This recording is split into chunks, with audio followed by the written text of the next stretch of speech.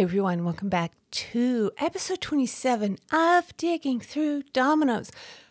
I'm your host, Terry Anderson, and this is the podcast where we look at the dominoes of our past, see how we can change them for a better life.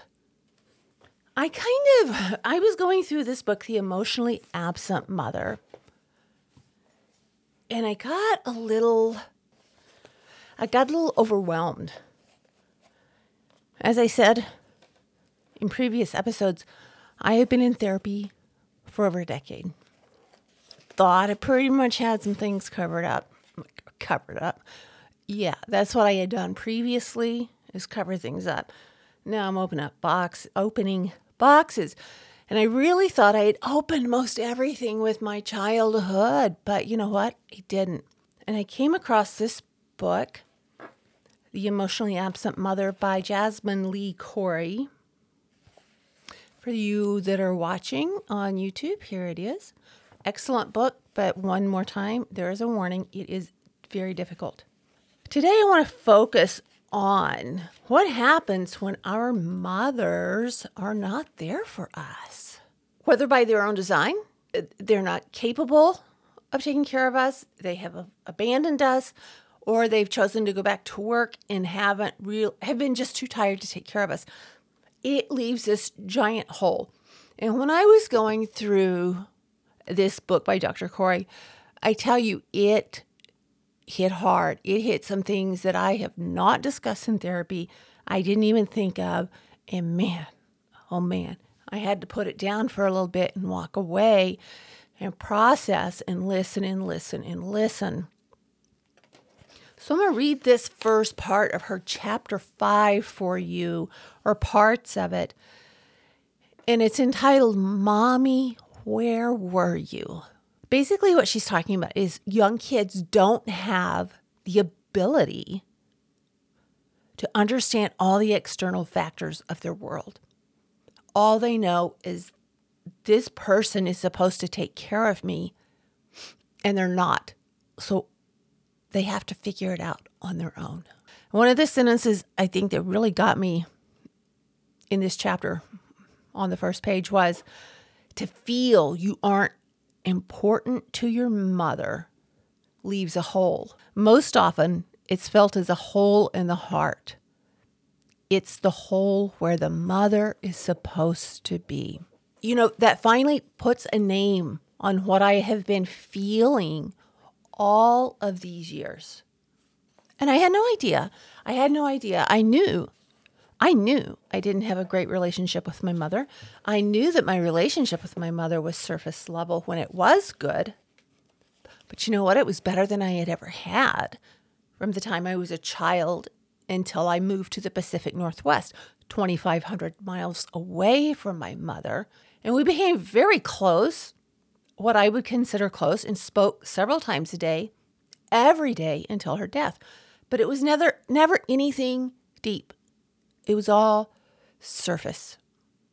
Anything I found out about my mother, I found out from other sources. And that hurts. That hurts that my mother didn't think that she could come to me. And I don't know if it was because of fear, if it was because she didn't want to burden me. She didn't want to make others look bad in my eyes. You know, there were many times my mother really emphasized to me, by her lack of words, her feelings about particular people. She never spoke badly. She just wouldn't speak. So then I always knew, oh gosh, there's something up there. So, there are 3 different parts. Dr. Corey is talking about the different layers of being undermothered. And one of them shows in underdeveloped children. The last 4 kids that we adopted were the result of undernourished, undermothered children who showed severe signs of developmental disability, developmental stunting. We got them at the ages of 6, 2, which is really scary, and 13 and 14. And those kids did show very severe signs of being undermothered. One of them was able to progress and come out of that, and the others just were not. And that's unfortunate because this is a lifetime thing. It affects us for the rest of our life, or our whole life. It doesn't just affect us, it affects our children, our relationships, our families, our marriages, friendships, lack of, all of that. Then there's another layer of being underloved by your mother, not loved by your mother, having an emotionally absent mother, and that is the holes that it leaves in your heart. There's something missing, but we as kids don't know what's missing. We just know it's missing. And for many of us, we set out in our lives to find that hole. The problem is we don't know what we're looking for, and we end up with a lot of the wrong things in that journey. We don't feel worthy. We don't have the encouragement. We don't have the praise. We don't have the acknowledgement or the support. And that's something, for me personally, I subconsciously sought for the rest of my life in all of the wrong ways. Because remember, when you're in a situation like this, with CPTSD, being undermothered, coming from a neglected childhood, you already don't feel you're worthy, because if you're not worthy of the love of your mother, you're not worthy. So when you set out to fill that unconscious hole, that void that just aches, and you want to fill it, but you don't know what to fill it with, you've already been taught that you're not worth enough to fill it with something that is worthy of you. And so many bad relationships, bad choices are made, and we don't know it. We have no idea until we look back and say, oh my gosh, how did that happen? Why did I let that happen? Dr. Corey says that this is also shows up as extreme loneliness. I have been lonely, yet afraid of people my entire life. She said the third layer of this motherless or emotionally absent mother onion is the way we mother ourselves. How do we reparent ourselves? How do we love ourselves? How do we set boundaries? How do we allow other people to act towards us? Do we take crap from them? Or do we have healthy boundaries? We don't have healthy boundaries because, heck, we don't know how to mother ourselves because it was never shown to us. It was never modeled for us. She says here, we see that we don't know how to support or encourage ourselves. We don't know how to be patient and tender. And we don't know how to take into account our needs and limitations. There is a hole in your inner mother. No. If you look back at my life, I took on everything. Things I didn't want to take on, things I did want to take on. I felt like a Super Bowl. I bounced in any direction that I would go. I didn't have the limitations. I was searching desperately everywhere. And it reminds me of a story, the picture anyway, that I felt like growing up. And as an adult, and I still feel like today in many ways, is the image I have of my grandson and one of my daughters when we were at the Portland airport and the revolving door stopped. I was in the car. We were waiting for my niece, and my grandson and my daughter, his aunt, were in the revolving doors when it stopped. And my grandson panicked. And I could see him jumping around like a pachinko ball. And I'm panicking because he's panicking. My daughter's relatively calm on the outside, but she's panicking. And and this is what happens. People are walking by ignoring a child that's panicking. This sort of describes the way I felt my entire life because, that little part of you is stunted developmentally. You're still a little kid. There's still a little kid living inside me. There's still a little kid living inside of you. There's such a strong need for the presence of mothers. And I have to say, two of my grandkids were in the NICU. They were both born 2 years apart, but about 3 months early apiece, and they were in the NICU for 3 months. The NICU has come a very long way from where it used to be, and mothers were not allowed to hold their children. They actively encouraged us to hold the babies. Sometimes they couldn't come out of their isolates, but they wanted us to touch them, to speak to them. Then you could do what's called kangaroo care, skin to skin.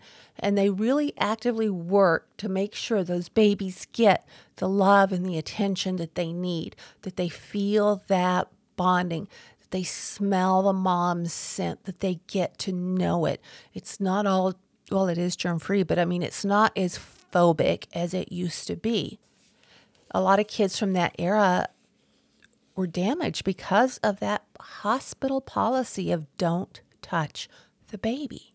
So she says infants and young children absolutely require the physical presence of a caregiver. Without a caregiver, a caretaker, a baby can't survive, and the baby knows it. Studies have shown that a mother's satisfaction is a key variable in determining how well her children do. A mom who stays home because she's supposed to, like my mom did. She didn't want to stay home. She didn't want a baby. She was too young to have a baby. She was a kid herself when she got pregnant with me. Well, not a kid. When I look back, I see she was a kid. She was 20 years old.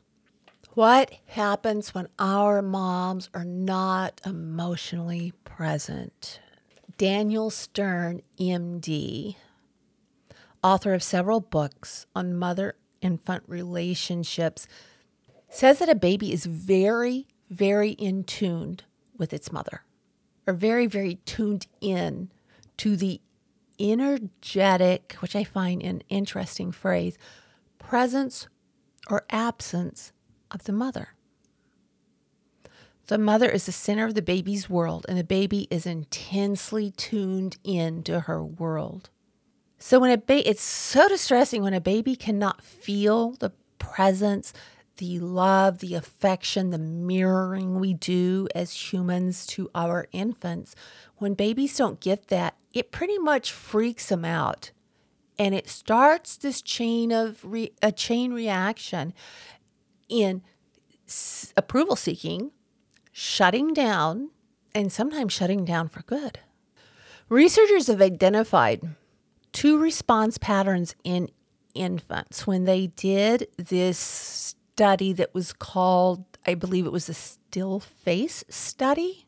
Researchers identified 2 response patterns in infants whose mothers are emotionally absent. One is to turn away from the mother, avoiding contact with her in order to maintain a more pleasant state. Not surprisingly, children with mothers who show little emotional expression more often develop a self-sufficient attachment style. Mine is sort of split. I'm sort of self-sufficient in that I'm tenacious, but I'm afraid, or I was afraid for so many years. It's just too painful to attach to someone that does not want you. The other pattern Dr. Stern spoke of was to make extraordinary efforts to charm their mother, to pull her along, and act as an antidepressant for her. So to be sort of the clown of the family. And I saw that, it's really funny, I saw that in one of my brothers. I saw the shutting down in one of my brothers as well as myself. And I think, when I look back on it, I think that explains a lot of the contempt I had from my mother when I was growing up, and a lot of the contempt. It was mirrored. We were mirroring, but what we were mirroring was contempt. I didn't like that she didn't want to take care of me and made me feel like a burden. She didn't like that she had to take care of me and I was a burden. And then we had the commingled effect of my grandmother lavishing all this care on me and not on my mother. So it was this just really kind of weird dynamic, but it's a dynamic that I don't think is very uncommon. I think it's very common, and that's unfortunate. So let me see if I can read this part about the still face experiment, because this is pretty interesting. The distress in the face of mother's emotional blankness is evidenced by the still face experiment.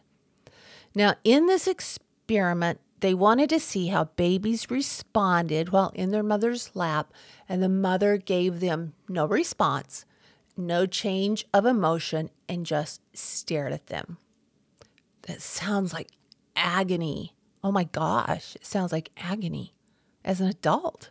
In the experiment, young mothers were instructed to suddenly adopt a totally blank face, showing no expression or movement while looking at their baby. The experiment only lasted 3 minutes. 3 minutes. 3 minutes is all it lasted. And you know what happened to the babies? In 3 minutes, the consistent pattern of infant behavior in the still face experiment is a repeated attempt to elicit mother's response. Finally, the babies would get sad, somber, and withdraw. And that's in 3 minutes of a baby's life. 3 minutes. What if that's 3 years? What if it's 10 years? What if it's 20 years? These babies recovered. When the mother engaged with them again, the babies were a little standoffish at first, and then they engaged right back with their mom. But that really shows, oh my gosh, how in tune these babies are with their mothers, who are the primary caregivers. In the experiment, the babies that were previously securely attached to the mother, after the 3 minutes and their initial, like, are you going to respond to me again? They warmed right back up to mom, and they were fine. With the babies that were not securely attached, they didn't do so. They were even more standoffish and avoidant of their mothers. Sue Gerhardt is another researcher, and what she says is, for a baby, the most painful experience of all is not being able to get your mother's attention.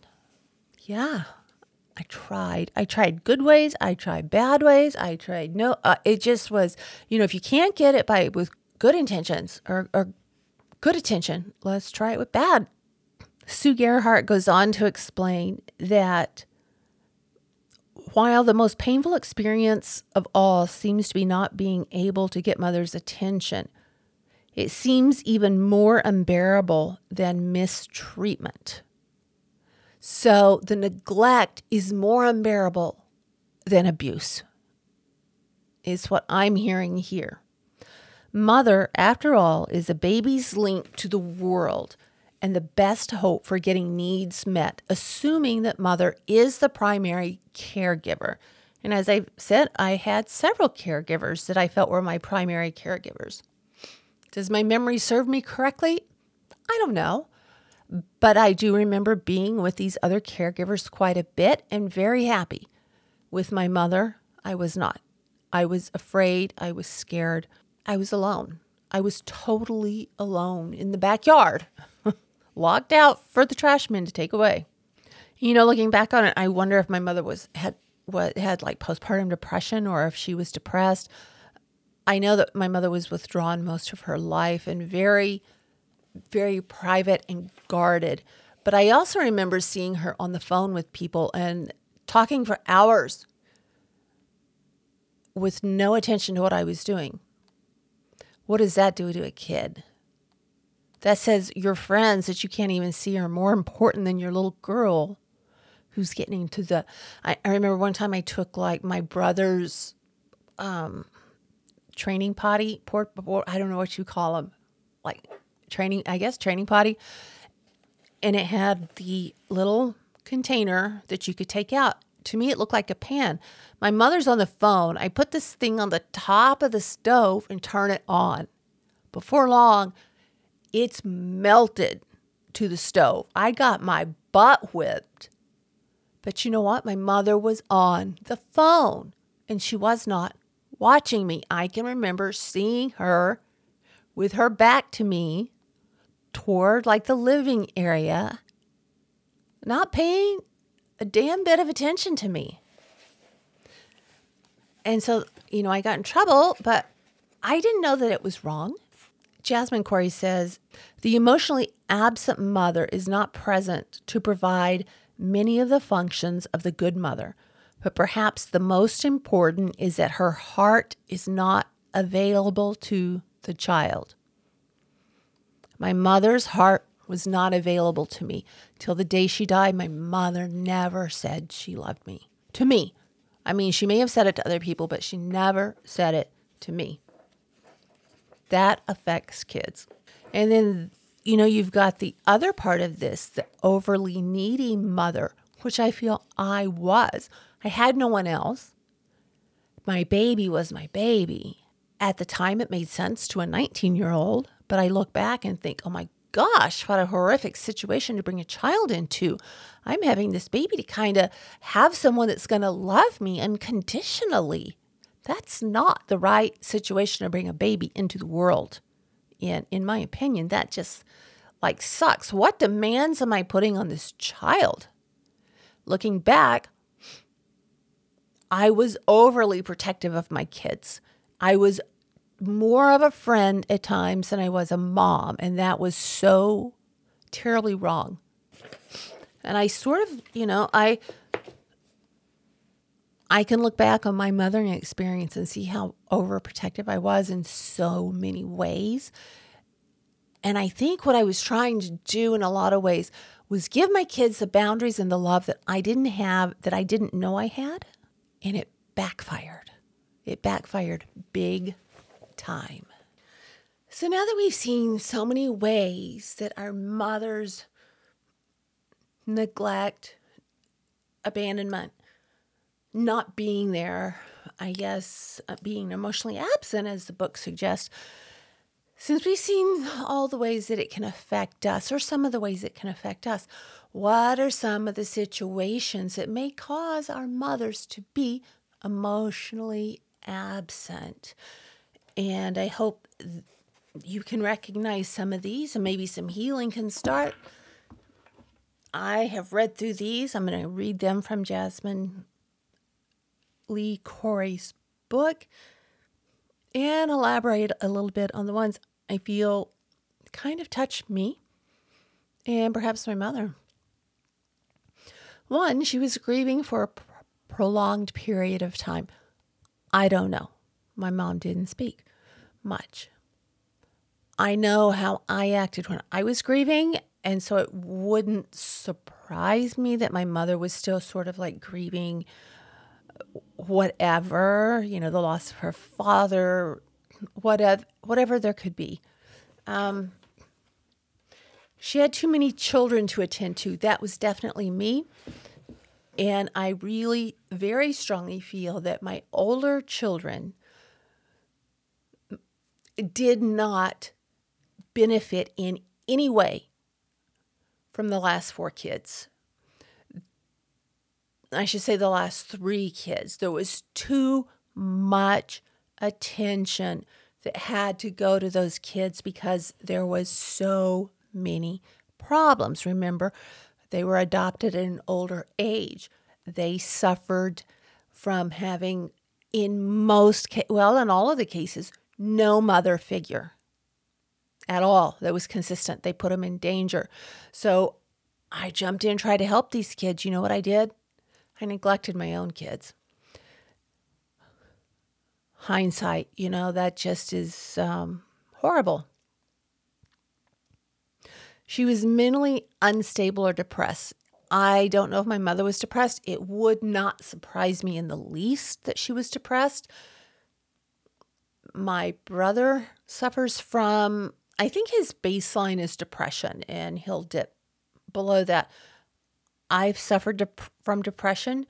My other brother, I don't know. But yeah, depression is something that's definitely there and could be. You were separated because of war, national disaster, natural disaster, something of that sort. Nope. You just started off on a bad foot and you didn't get the bonding in. I really think that was a lot of it. There were so many people in my mother's family.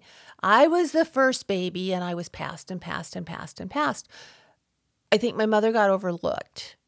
And my mother was someone that very much needed attention. And I think she got overlooked. I think she got her feelings hurt. And I think she withdrew more into the background. And doing that, she withdrew from me.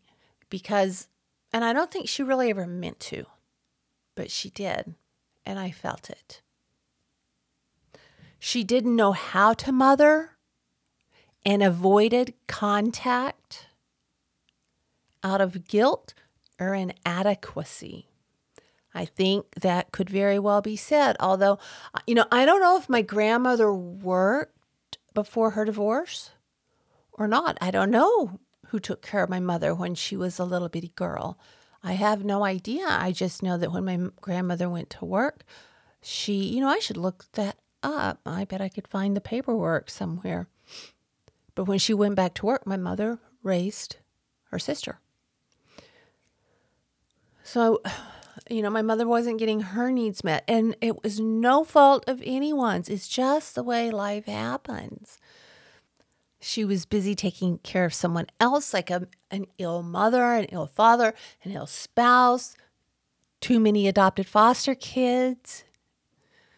So you see, that affected my children. My mother, no, not when I was a kid. Her job really was take care of me. But her focus was somewhere else. I really don't think she knew how to be a mother. And I think she was very, very resentful. She was overwhelmed with the practical tasks of housekeeping. Well, my mother did not keep house. And this is no diss. This is fact. Everybody knows it. So it's not like, oh my gosh, Sherry didn't take care of her house. My mother was not a housekeeper and she was not a cook. There were like 3 or 4 dishes she could cook. So, it wasn't like she was overwhelmed with doing laundry and cooking and cleaning the house. No, that wasn't my mom.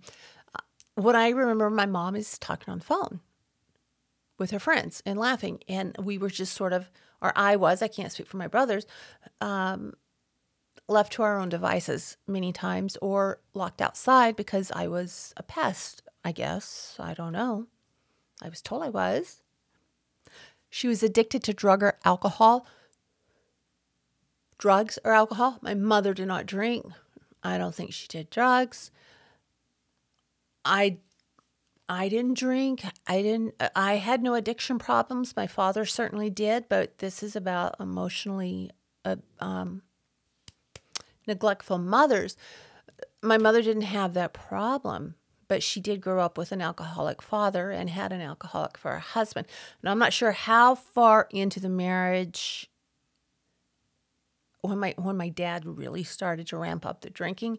I don't know where that point was, but no, my mother was not a drinker. She was a very light drinker, no drugs. Working 2 or more jobs or working a very long job to make ends meet. No, my mother did not work when I was little. She stayed home until my youngest brother was in kindergarten. My grandmother, on the other hand, did work when my mother was little. I don't know what time she went to work, at what age she went to work, and if she was there. These are things I don't know. But my mother was home with us until my youngest brother went into kindergarten. She was a career woman, and that took all of her energy. No, that was not my grandmother was a career woman when I knew her, but I don't know how she was with her kids. She was going to school.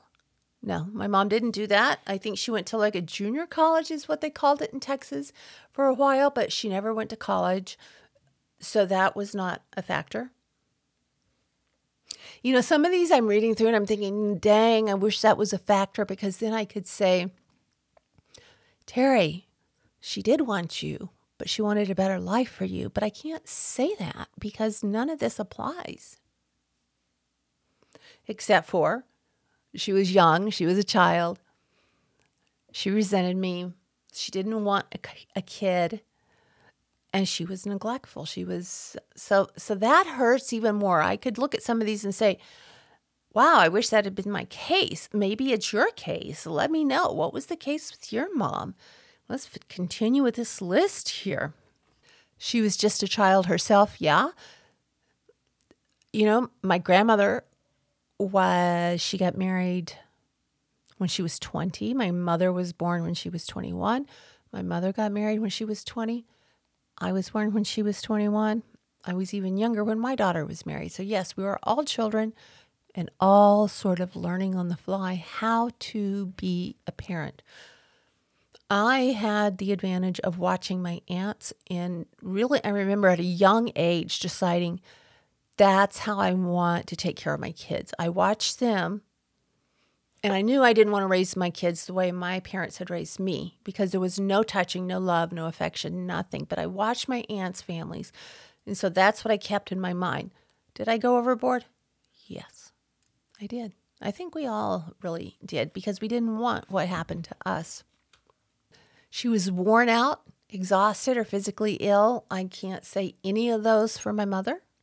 My grandmother probably, and therefore was not there for my mother, which would lead into this whole cycle of craziness or abuse, not abuse, but neglectful, feeling neglected, feeling resentful. She didn't want to be there, or she didn't want to have a child. She loved my dad greatly, but she did not want to have a child. That I know for an absolute fact. It stings, but I know. I was there. What are you going to do? I showed up. I was loved by a lot of people, but not the ones that I needed it from the most. She never bonded with her mother and therefore didn't really have the coping skills to bond with a baby. I don't know. I can't answer that. I know my mother loved her mother. I don't know what their relationship was like. I was only 16 when my grandmother died, which is kind of a curse. It was old enough to have known my grandmother and have all these wonderful memories, but I was still too young to recognize the dynamics in the relationships between mother and daughter in watching that. She was afraid to show her love or bond with anyone. That could very well be. Her first husband called my grandmother up and said, come pick her up. Her dad left. So maybe that was it, but I don't see how that would have affected me. But knowing my mother's personality of being very quiet, very reserved, very withdrawn, very well could have. I don't know. I wish I had answers to some of these things. I hope you do. This one says she thought you had what you needed, and you needed to learn to be self-sufficient, and was told by others she would spoil you. Now, I know I can remember my father saying that. As for the way my mother felt, I kind of feel it was the same thing, but I really feel it was more, she was resentful and a little envious of the attention I was getting from everybody. She spent all her energy trying to protect herself from an abusive or raging partner.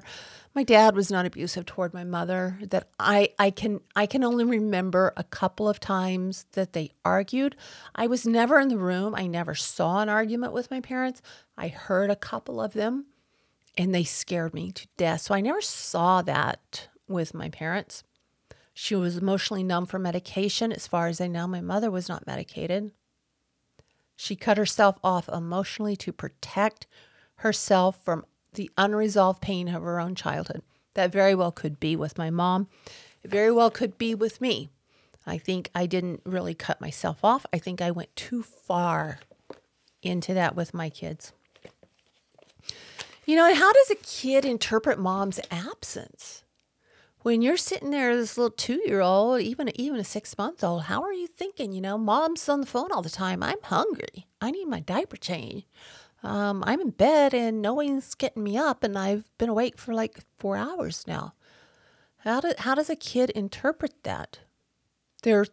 From what Jasmine Corey is saying, there are 3 basic messages that the under mother child hears when these things happen. One of them being, they don't have it to give to us. I'm not important. You ask, you touch, you take too much. Yeah. And I don't really care about you. I have felt all of those. I can remember my mother saying, you need to stop that crying or I'm going to give you something to cry about. I could have stepped on something. I could have been hurt. But crying was not allowed in my house. Whispering was not allowed in my house. Loud noises were not allowed in my house because we never knew when my dad was sleeping. It was just, there were all these rules, but we never really knew what they were until we broke one. Then she goes into a section here on why some children suffer more. I can definitely see differences between my siblings and myself, and I can see differences between my cousins and their families individually. Why? Age, the mother's age has something to do with it. The situation has something to do with it. Maybe you have a harder baby. I know my middle brother was very easy, and my mother didn't have to put a lot of effort into him, and except to keeping him out of things. My mother didn't keep me out of things. I was sticking my finger into light sockets. Maybe that's what's wrong. I was sticking things into electrical outlets. I was putting my brother's potty chair on the stovetop to try to cook. Yeah, it sounds gross now, but kids, I didn't know it. I didn't know. I remember a plumber came over and my mother wasn't watching me, and I went and I thought, oh, my dad shaves. I'll get his razor and I'll shave, and I cut the heck out of my face. My mother just did not really watch us. I can remember growing up in Texas, not wearing shoes on the farm, not wearing shoes anywhere. And you know what? There are in Texas, there are poisonous snakes and spiders, and there's things that we called stickers. I don't know what the heck they were, but they hurt and they're poisonous. But why do some kids suffer more? I look at my family and I see distinct differences. My father used to bring me presents, but he didn't bring them for my brothers. My mother would always go into my brother's room and talk to him. And she would hug him. She would rub his shoulder. And then my other brother, she would take on trips. I never got any of that from my mother. There was only one time my mother hugged me that I can remember. And that was when her mother died. When my mother's mother died and she came to tell me, she collapsed on me. And that's really the only time I remember my mother ever crying or ever touching me. I have no photographs of me with my mother. And Corey goes into something, a mutual standoff. And I think this is really the dynamic that I had with my growing in my home. My mother was not going to give to me. That was very plain and that was very clear. My grandmother, after we moved away from where she was, she got another job and she was off across the country. I couldn't count on her. My aunts both moved away. So I was alone with my mother. My mother didn't want me there. At that time, I was resentful towards her because she was resentful toward me. I'm trying to get her attention. She's not having it. And so there was this mutual standoff between us. That mutual standoff lasted until I was 28 years old. And I wrote her a letter there was a decision that was made in my life that my husband and I made. And my mother did not agree with it. And I wrote her a letter and I said, Mom, I love you dearly, but I am an adult. My husband and I have decided this is what we're going to do. You can either accept it and be a part of our family, or you're going to need to step back. I didn't hear from her for 6 weeks. And by this time we were talking every day. I didn't hear from her for 6 weeks and then out of the blue, she called me. Did she ever apologize? No. Did she ever agree with what we were doing? I don't know. But from that day forward, our relationship continued to bloom and blossom and gain really what should have been there in the beginning. There was really, at that time, even never any, like I said, depth to our relationship. I always longed for it. So I really, that was really hard to have that standoff. And I was going to do this in a separate episode, but I've got a few minutes here. Let me pull this up on the computer. I had a friendship that many of you know about. It's in, I forget which episode it is. I'll link it in the bottom. About a friendship that I had with a very dangerous narcissist. And what I was seeking was found in this woman. Let me see, Taylor Swift. The song is Mastermind. All right, I read the lyrics to this, and I had no idea my entire life I was looking to fill the hole that my mother had left in my heart. You know, my dad did too, but we're talking about mothers here, and my mother just was not there for me. I got into this relationship with this woman, a friend of mine, and it got very manipulated, and it's a long story. But this song, if any of you have malignant narcissists around you, read the lyrics to this song, and the lack of love or the things that were left in the holes that I had, this woman filled. And when I heard this song yesterday and I looked up the lyrics, I was like, oh my gosh, this is exactly what happened. And it happened because I had those holes in my heart that I didn't know were left by my mother. And this is why this woman was able to fill them. And the lyrics are, once upon a time, the planets and the fates and all the stars aligned. You and I ended up in the same room at the same time. And it goes on about it lit a fuse in a chain reaction.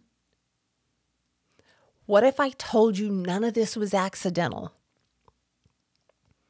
And the first night you saw me, nothing was going to stop me.